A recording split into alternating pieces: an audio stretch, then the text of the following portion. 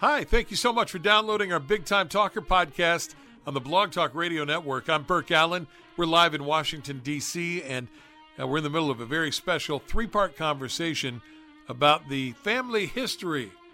And wow, what a history it was. So much happened before I was born. I wanted to get it committed somewhere, because maybe there's a book in there somewhere.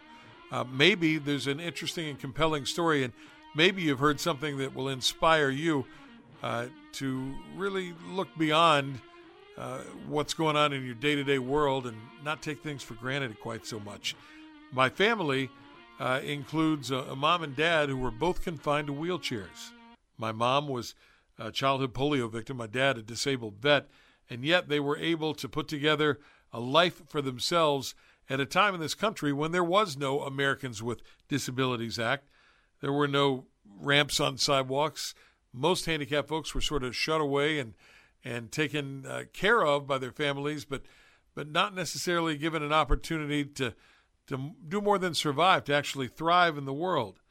Well, my mom's mom decided that my mom was going to be able to have every advantage that she could and be treated just like everyone else in the world. But Larry, who was right there to witness everything that happened, says there was a massive breakdown in the family dynamic when my mom was actually literally held prisoner in her own home. Here's Larry Barrett to tell us what happened as we wrap up this trilogy of stories on the Big Time Talker podcast. All of the members of the family, because everybody, again, from your grandma's or your grandmother's perspective, the family had to rally around your grandmother because she was the dominant character in the family at that time. So that was a big deal, and that was a lot of trouble. Again, another period of major transition, not just for your mom, because but it was a huge transition for your uncle. It was a devastating time for your grandmother, and everybody, I would assume, the aunts, the uncles, mom and dad, my mom and dad, and so forth, I'm sure felt a lot of compassion for Pat in this period of time. But Pat was actually locked in the house, and she didn't have the keys to the car. Your grandmother wouldn't let her out of the house unless one of the family members that your grandmother held totally accountable to be with Pat, or to make sure Pat and Stan weren't seeing each other. That's the only time Pat was even permitted out of the house. Wow. It was an awful time for Pat. It was a brutal time for your mom. And your dad and your mom were really, they had known each other long enough. They had actually dated, not known to your grandmother. And they had fallen in love, deeply fallen in love. And so you can imagine when two people are separated,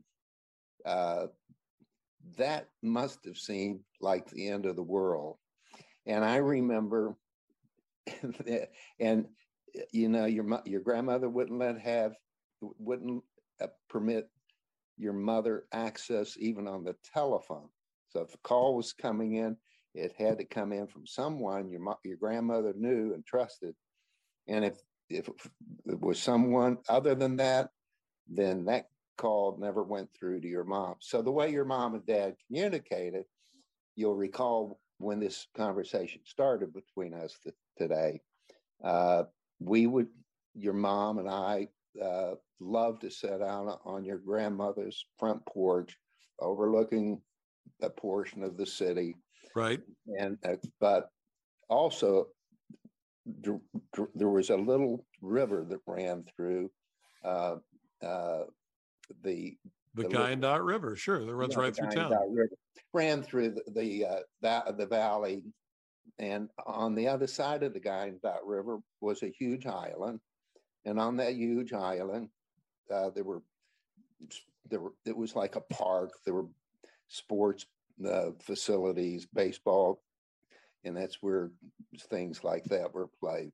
But there was also a high school over there.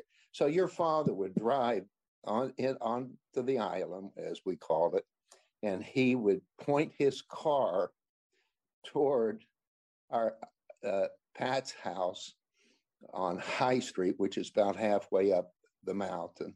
Right. And he would flash his lights, and your mom would have a flashlight, and she would she would turn the flashlight on and flash things back to Stan. So they continued their relationship, again, due to their absolute determination that somehow, some way, they're going to make it work out. Front porch Morse code, and you're an accomplice. I know. And if they were sending codes to each other, I certainly couldn't decode what was going on. I just remember being out on the porch, and Stan would be over on the island, and he'd be flashing his car lights, and your mom was on the front porch, and she's responding to him with her flashlight. So did the guys in the family, like you and my mom's brother, my Uncle Jesse, did you guys like him? Were you wary of where this was going? How did you guys feel about the fact that she was getting really serious with my father? I mean, I'm sure you had to be, to some extent, a little nervous as to how all that would play out. I mean, how are two people in wheelchairs in the 1950s going to make it on their own? I would say that was a concern for everyone, because there was no context to. There's no playbook for that. No, there's no playbook for that. So, as guardians for Pat's well-being by all of the family members, and with your grandmother, who was quite honestly the dominant figure, not only in our family, but anyone else that was within shouting distance in Logan. And so when your grandmother was so opposed to that, and again, she was coming at it from a different perspective, good intended, but ill advised. She had this motherly thing, where it was her responsibility for the well-being of her daughter. And so she was fighting with everything that she could. And so everybody else, probably, I don't remember discussions about Stan and Pat, other than just standing up, getting in line behind this old lady, and sort of, and since you had there was no playbook, you didn't know how this would ever turn out to be something as stunning as it was. So everybody had a concern. Two crippled people getting married? Are you kidding me? They just lined up, because no one wanted to take grandmother on anyway. But they also had concerns themselves. And my involvement was totally different. Pat and I were like brother and sister. Mm-hmm.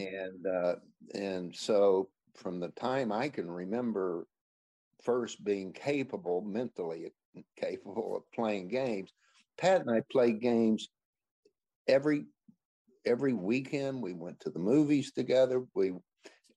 Your uncle took us to movie theaters in towns quite a ways from Logan. I mean, Pat and I just were kids together. Right. And so I had a whole totally different perspective. And the thing that sort of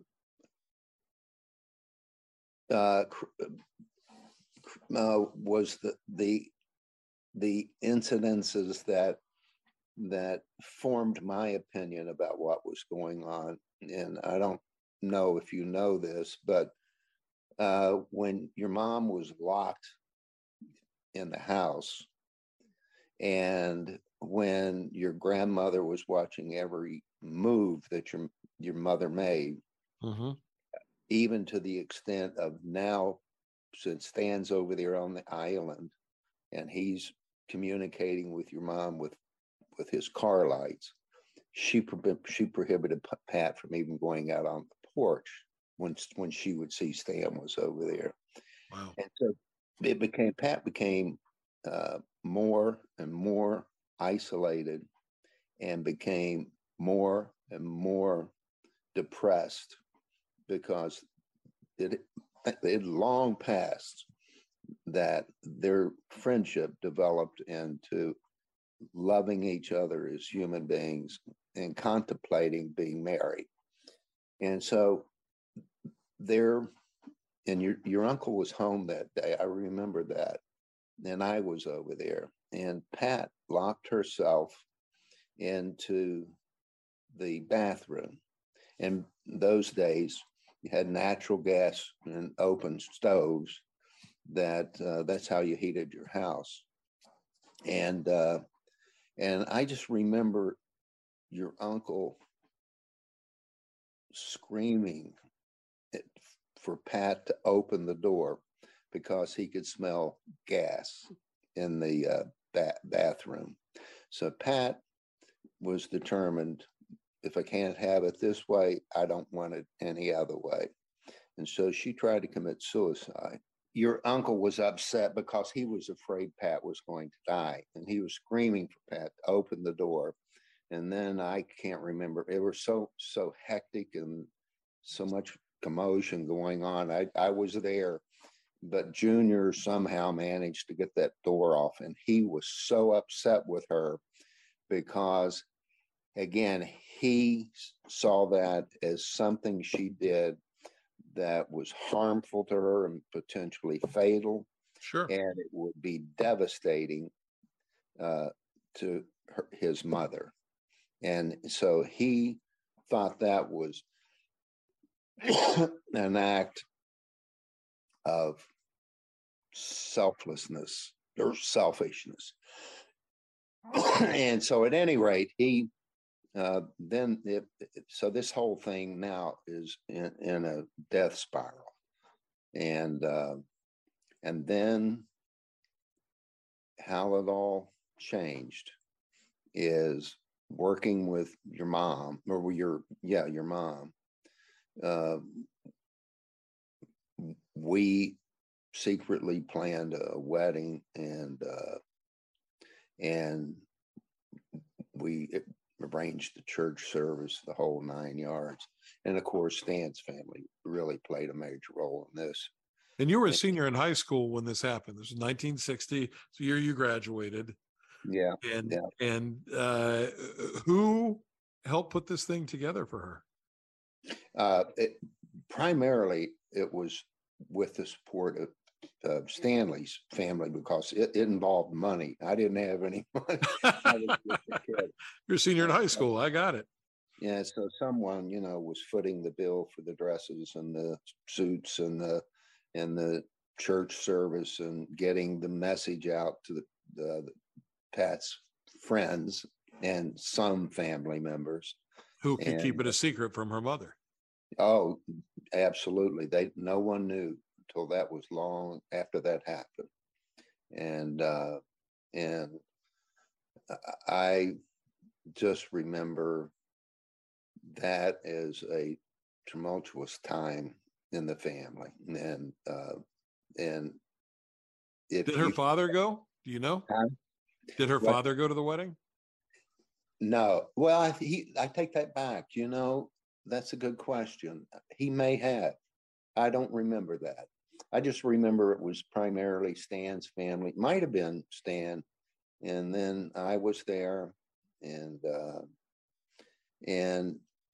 it was just it really, to say it was a death spiral, a family death spiral. That was a hard moment for Pat and Stan in terms of Pat's relationship to her family. Of course, Stan's family supported it totally. Right. And created a hardship for me, and not anything terribly bad, but people were plenty pissed with me, and so that was a tough moment. You look But back on it now after all these years. Are you glad you helped? Are you glad you were there? no, it had to be that way. Someone in the family had to be there, and someone not just had to be there, wanted to be there, and for Pat to understand that not everyone was Attila the Hun in this thing. It even, I think, Junior, your uncle, mom, dad, other aunts and uncles, nobody would speak up in support of this in any way, because it was just so painful at 74 High Street, and your grandmother just fell apart. It was like the end of the world for her. But Pat being Pat, she did it. She used it again. There's another springboard into her independence to even a higher level. And she married the man she dearly loved. She had the son that she always wanted, and things over a long period of time sort of settled down, and so I have vivid memories of time spent at your grandmother's home when I was maybe still in college, but certainly even if not in college, I'd already, maybe just when I first started to go to work. And we would spend Christmases there. Stan would be there, Pat would be there. Right. And so it's like everything. That was a horrible, miserable time for Pat's support system. But that was because her mother was so adamantly opposed to this. But Stan and your mom, that afternoon, they felt fine and they never looked back. I mean, this is the right thing to do. When I was a kid, Larry, I never once heard my grandmother call my dad by his name without the word "that" before it. You know, that well, Stanley Adkins. Don't feel bad. She referred to my father that way until the day he died. That Freeman. They were never good enough. That's right. So that was a big year for everybody. So you graduated from high school that year. My mom got married. This is 1960. And then she joined the city of Logan city government as the police clerk there, and she became a career woman. For 30 years, she ran the police department there as the police clerk. Yeah, clearly. And again, that's just, I mean, you can take these isolated things that become a picture of one's life, and you can see it was just, Pat never stopped growing, never stopped experimenting. Pat never stopped her desire to become even more important today than she was yesterday. And so getting a job and going to work like anyone else, anywhere else, that's just the way Pat thought. And she was incapable of ever seeing life in any other fashion.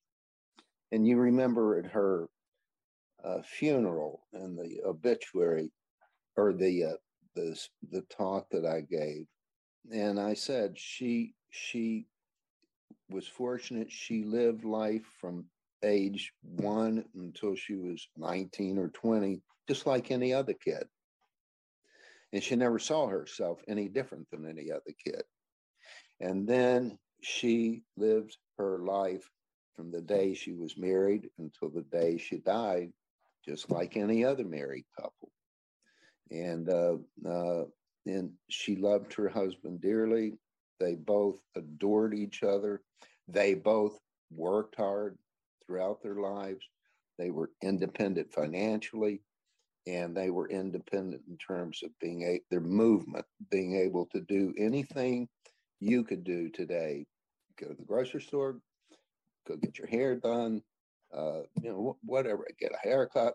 They just thought of life that way. And thankfully, all of this past, this bad blood that was created at the time, because Pat just had to go through that. She understood that this was going to be really a devastating event for her grandma or for her mother. But you know what? Pat understood that.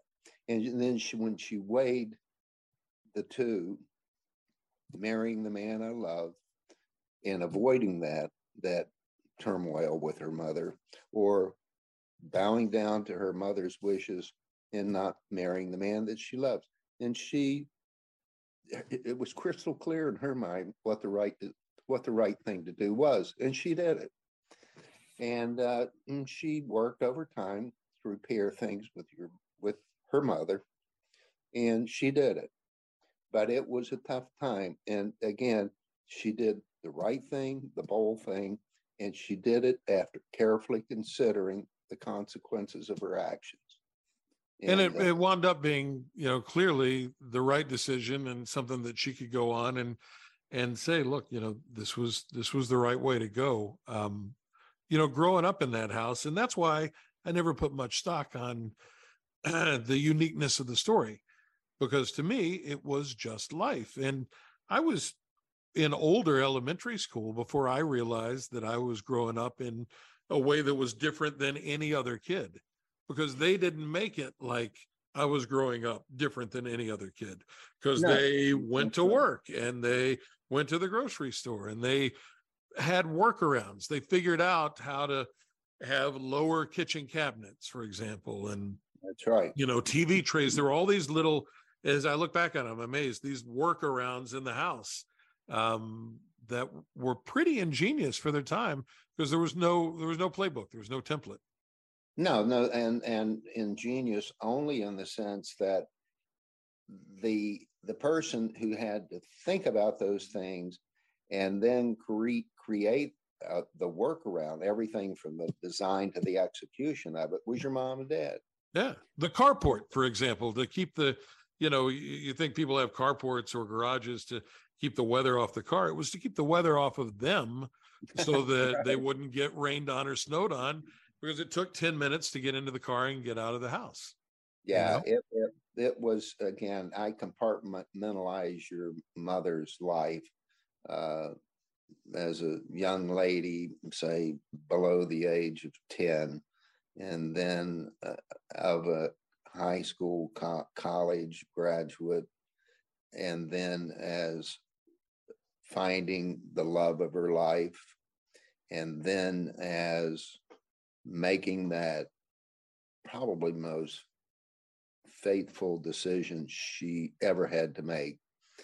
I can bow down to the wishes of the family, specifically her mother, or I can marry the man I dearly love and who loves me. And she didn't make that decision lightly.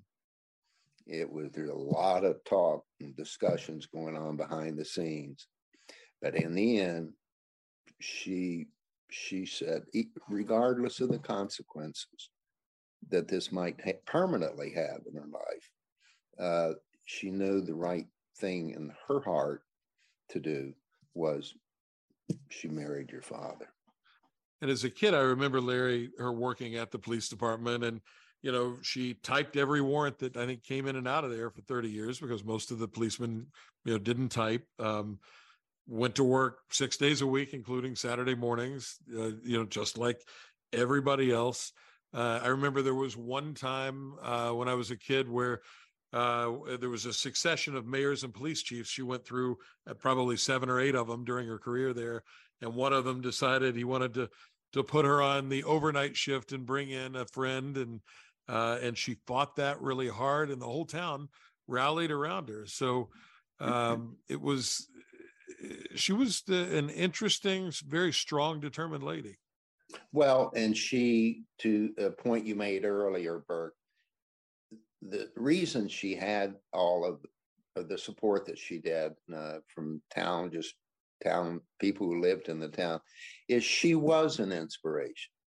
And those were stories that parents could share with their children, and the children would understand the magnitude of the decisions that Pat had to make.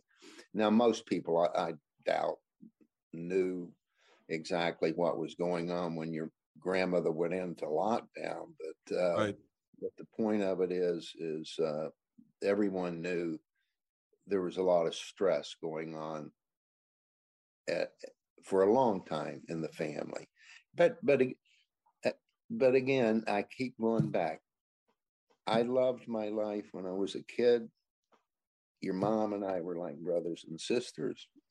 We were constantly together as young people. And then we got into your mom went to high school. She obviously finished before I did, but I think I was 6 years, I believe I'm right, 6 years younger than your mom. But that was a glorious time for everyone, for your grandmother, for your mother, for all the relatives. You know, that growing up as a kid, that was a good time. And then for the longest time, even after your mom and dad first met, I mean, everybody looked at Stan as what a really nice guy, and the things he's doing, what a thoughtful thing to do. And they parlayed themselves activities after that. So that's when your grandmother bought your mom a car, and your grandmother encouraged your mom to get out and do her thing. And that your grandmother never envisioned, and for many legitimate reasons, she was the mother figure. She was going to protect that child for the rest of its life. So it just went south when your grandmother lost that control position. And maybe that's part of the reason why, my mom would cleave to her father a little bit more, because I think there was less judgment there of my dad and of her life choices. You know, the first house my parents ever owned was built from, lumber from my grandfather's brother's sawmill, and the two grandfathers, their two dads worked together to build that house and build it, to handicap spec. So maybe that's part of the reason why she always, felt strongly about her dad. Well, and she did, but she felt strongly, and for very obvious reasons. Everybody adored Pat and her friends and her family, and your grandfather being one. I mean, yeah, he loved Pat. And the thing that where I guess your grandfather left me was the things he did to my grandmother were thoughtless, and they were humiliating to your grandmother, and I could never forgive him for that. And I think that's how, honestly, everybody in the family felt. I mean, that was a hole he dug, and he stepped into the hole, and nobody had much sympathy for him because of that. But Pat didn't abandon her father. Like every child, she loved her mother and her father. But for most of the family, your grandfather became an outlaw. Persona non grata. Yeah, absolutely. And it was at his own making. He did that to himself. So, yes, you're right. Your mom loved your dad, or loved your grandfather until the day he died. Do you, obviously you were closest to my mom when you guys were kids and growing up together, but you were always around in my childhood. And I wonder if you remember when I was born, the challenges that were in front of them then, because it's one thing to be man and a wife in wheelchairs trying to make it through your life, and then you bring a kid in to the mix too. Do you remember that whole piece of it and the challenges they had raising a kid? Because I can tell you, I've raised a kid and it wore me out, and I'm up on my feet. So I look back on it now, I have no idea how they were able to do that. And I say that with all humility, how they could manage to raise a child. Well, it never occurred to me that they would fail at that, because it's just your parents. Or I can't speak for your father because I didn't meet him until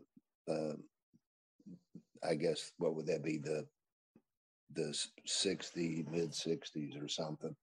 And but your parents were both of the belief that this disaster, which was in the case of your father in that car accident, and polio in the case of your mother, they just never thought about anything except they're going to live life just like you and I lived life. And so you make a very valid point about when the child came into the marriage, but I put it in a context of this is just another chapter in their life. And there's not one chapter in that book that didn't contain challenges. And there's not one chapter in that book where in very quick order, they brought the challenge to its knees. And so I mean, they took, it's just another day in paradise for them when you came along. And it wasn't that they didn't have challenges. They had a lot of things to learn. But you know what? Who doesn't? Newlyweds, first child that comes down the pike, everybody has. They face some of those challenges. It was more I think, more difficult for your parents to get through the challenge, but they got through it. And you did fine. And you were, you were just typical kid. They didn't have an easy time with you. You know my background. I was wild as a teenager, but not unlike any other child who's working there. Well, just like your mom. Children, as they age, do things that are acts of creating an understanding of how I become an adult, independent of myself. And so these things, you came along, they loved you dearly. And when that happened, sort of the troops came back and gathered around the matriarch of the family, and your grandmother came around. She loved you dearly. And then that's when it all started to come back together again. I would say it was a challenge for everyone until you came along. And then you were the glue that brought the family back together again. You didn't know that. I was not aware at the time. But anyway, so you gave your parents challenges, and your parents managed to get you through those times of your teenage years, and they did it in a responsible way, and so in that sense, they lived the same lives that you lived when your son came into your life, and same thing when children came into my life and my wife's life. You just muddle through it, and you learn as you go, and you get through it. And your mom and dad just never saw life any other way. So it was just another chapter in the book. And I think the book needs to be written. Larry, thanks for spending some time with me today. It's I know they're my parents, but it's a pretty incredible story. It's an absolutely story of hope and courage. And it is something that, when shared with others, regardless of your age and regardless of your background, it's inspiring. And so you do have a story to tell. Thank you for listening in on the story today on our Big Time Talker podcast, brought to you by SpeakerMatch.com. Thanks to my buddy, my cousin, Larry Barrett, being my guest today. And thank you for listening. Wherever you go, whatever you do, make it a great day. Bye, everybody.